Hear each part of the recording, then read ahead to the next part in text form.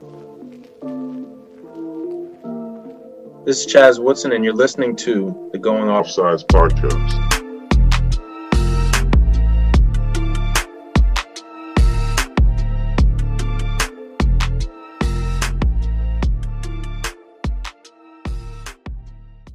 All right, Johnny, we're here again. We had another exciting weekend of NAIA lacrosse. Most notably, I mean, we basically just followed Cumberland's around for the weekend because everything else that was supposed to happen kind of fell apart. Saturday, they were playing Weber International in their first game ever. Final score was 19-8 in favor of Cumberland's.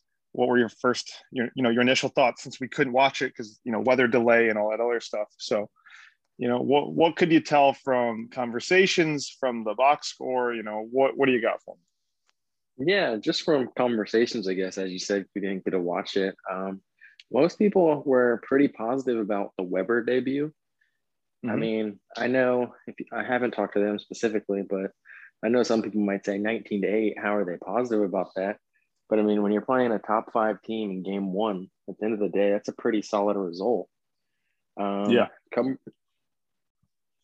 I'd say it was just a positive result, just because putting up 8 goals in your first game against the top 5 teams, nothing to be ashamed of. Most teams aren't going to have that offense where they can put up 19 against you either. Cumberland's was 18 of 18 on clears, so that was absolutely insane to be perfect on that too. Yeah, and I think, having talked to a few people, within these programs, the big thing was, it's a first-year program, so there is growing pains. Cumberland's does ride well, but it's always hard for younger programs to clear the ball and to take care of the ball. And just like everybody else in their first year, Weber was the same way. They struggled on clears and they struggled with turnovers, but it's early in the season. Those are 2 things that are fixable. And, having talked to a few people, they think that Weber is going to be doing just fine this year. They're going to definitely get some wins. I think there's going to be some growth throughout the year. And I did hear positive reviews about at least one defender in Reynold Ray. They were saying that he looked really good out there for Weber. And then obviously Cumberland's, you have a ton of people out there. They all had a pretty good performance, but most notably, we'll shout out Christian Vanover with 6 goals, 1 assist on 12 shots. So that's pretty good. And, I know that the defense was a concern. The stat sheet says that Cumberland's only had 2 saves. I know for a fact, having talked to some people, that's just not quite accurate, and that's okay. Stat sheets aren't always perfect, but we're going to go ahead and assume that that's wrong. But, they did allow quite a few goals, and I did hear that Coach Pete did happen to put in the backup goalie to start the 4th quarter, and at that exact same time, the team took a 3-minute non-releasable stick penalty. So he kind of hung out that backup goalie to dry for a few minutes, but, hey, it's all good, right? Didn't do it on purpose. So moving on, what were your thoughts on today's game, which we actually got to watch like 90% of? Yeah, so I think it goes back to a little bit what we were talking about leading into this season for them, where that a young defense might come back to haunt them earlier in the year. And I think facing John Sr. in the game today definitely did come back to haunt them. And then also Cole George was phenomenal with batting cage for Kaiser. He had 15 saves. And, yeah, the kid's going to be a monster this year. Yeah, I was already thinking about, I tweeted a few minutes ago about the player of the month, how we have to start looking at those guys. And there's no way you can pass over him.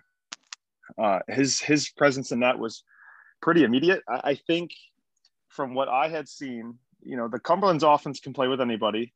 We saw that today.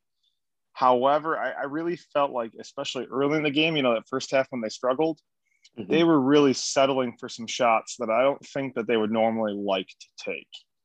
And I'm talking about just shots from the outside where there's really not any traffic in front of the cage. Just kind of saying, you know what, let's just shoot and see what happens. And I don't think that's typical of their offense. And I don't think that's something we're going to see much longer, because I'm sure Coach Campbell's going to take care of that. But there were definitely some shots that I think, goalie played insane for Kaiser, no doubt about it. But I think that there were a few saves there where he was like, "Thank you for the gift," because it was just like a 15-yard shot, and he saw it the whole way. So I was a little bit disappointed in that part of it. And then let's just talk about, I know you mentioned the officials, but regardless of what they called, 10 and a half minutes of penalties for Kaiser. Yeah, that's crazy. I don't know. I mean, I don't think I've ever been in a game where that happened. I would love to go back and rewatch and see what exactly they all were. But yeah, they are very lucky to walk away with a W after that one. And hopefully they learn something from it. Yeah. I mean, hey, Kaiser always plays, fast and loose. That's kind of their style, right? They're not afraid to shoot. They're not afraid to, play early offense. They're not afraid of transition. They're not really afraid of anything.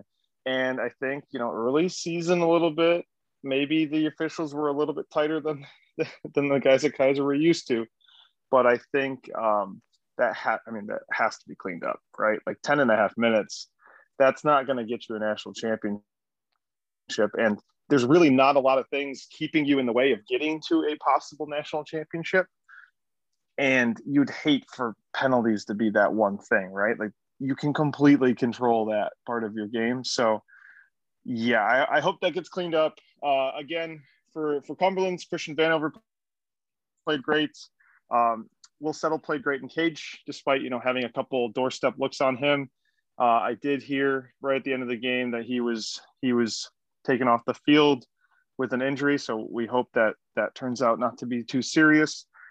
For Kaiser, a lot of people were scoring, right? John Senior, we knew was going to be a big factor. Cole Stasi, Weston Wareness, Hunter East, Dylan Sharp. I mean, there was a lot of guys that were very involved in the offense today for them. Yeah, definitely. And I think that's one of the things that makes Kaiser so dangerous is they're not one of those teams that's coming out here and beating you with maybe one or two guys scoring. It's really all six guys at the end of the day may have 3 or 4 points against you. Yeah, and I think I wrote 2 years ago when we were doing our tournament preview that Kaiser had 6 guys with 30 points or more, and I'm looking at this team and I'm like, yeah, that's totally possible. Again, they spread the love out enough where that could definitely happen. If you try to take away 1 or 2 of their top guys, that's not gonna do that much to slow them down. So. Yeah, and speaking of next weekend and a possible national championship for Kaiser, we had a little bit of a schedule change. And why don't you tell us who is going to be playing next Saturday that is kind of a brand new game that wasn't really supposed to happen? Yeah, so next Saturday, Kaiser's actually coming to Waleska, Georgia to take on number 1 Reinhardt. Reinhardt was originally scheduled to take on, I think it was Division II Flagler, and for whatever reason, that's not going down anymore. So they're moving up the Kaiser game. And yeah, I mean, that really could be an early national championship look, or I would not be stunned if these two meet in the tournament at some point. Yeah, 1 versus 3 this early in the season. I mean, let's hope that there is a live stream with good weather, because I think all eyes in the NAI will be on that game. We also have a few other games coming next weekend, or throughout the week, actually. So tomorrow, we've got Montreat against St. Andrews. Then a few days later, we start with, Madonna receiving votes against St. Ambrose, number 9. Missouri Baptist receiving votes against Indiana Tech, number 6. Taylor against St. Ambrose. And then, this can't be right? The NAI website got multiple games for St. Ambrose. I got this figured out. I went on Ambrose's website right before this because I saw the same thing, and I was like, what is going on?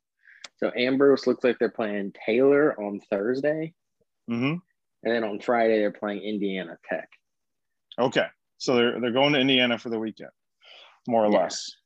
Gotcha. And that's one to keep your eye on. I know you're probably going to get a lot of crap of this, but I think that's a 1 or 2 goal game. I'm a big fan of this, what Ambrose is building, and I'm sure I'm going to get a lot of crap on this, but wait and look. I don't think you're way off. I know way more about Indiana Tech than I do St. Ambrose, so I'm going to wait and see a St. Ambrose game before I unfairly try to make judgments and see what's going on. I know things are trending upward. I know that everyone's really excited. but I honestly, just not having seen them in over a year, have no clue. So I'll definitely be watching that game as well. And then we move on to the weekend. We've got a couple of, William Penn, Mount Vernon Nazarene. That could be a really good game. St. Andrews Cumberlands, Midland and Madonna, William Penn and Indiana Tech. That's one I'm excited to see. And then Kaiser and Tennessee Wesleyan as well. So we've got quite a few games happening. There's more that, we can't list them all. That'd be boring. But there's a ton of games coming up, and let's hope we get some good ones out of this and some more highlights for the old Twitter. So this is just a reminder to anybody that's listening. If you know of someone or have seen someone with a performance that you think puts them up for, a Player of the Month type award, please send us their name. We don't want to be the ones solely choosing this. And we will narrow a list down to 3 or 4 guys, and then we'll put a Twitter poll out, and we will let, the Twitter world kind of pick who wins Player of the Month so that they can win the travel lacrosse rebounder from Level Lacrosse, our sponsor. Today's episode is brought to you by Level Lacrosse. Are you ready to take your game to the next level? Level Lacrosse has innovative products at an unbeatable price. From their Aviator travel stick that fits in a backpack to their Apex rebounder that comes with its own carrying case. Need something more traditional? Their Altitude Complete stick provides an aerospace aluminum alloy stick, a pre-strung head, and a lifetime warranty for only $49.99. And for every item purchased, Level donates sticks, equipment, and daily essentials to programs in need all over the U.S. and overseas. Order yours today at levellax.com, spelled LVL, lax.com, and use code GOS for 10% off your order.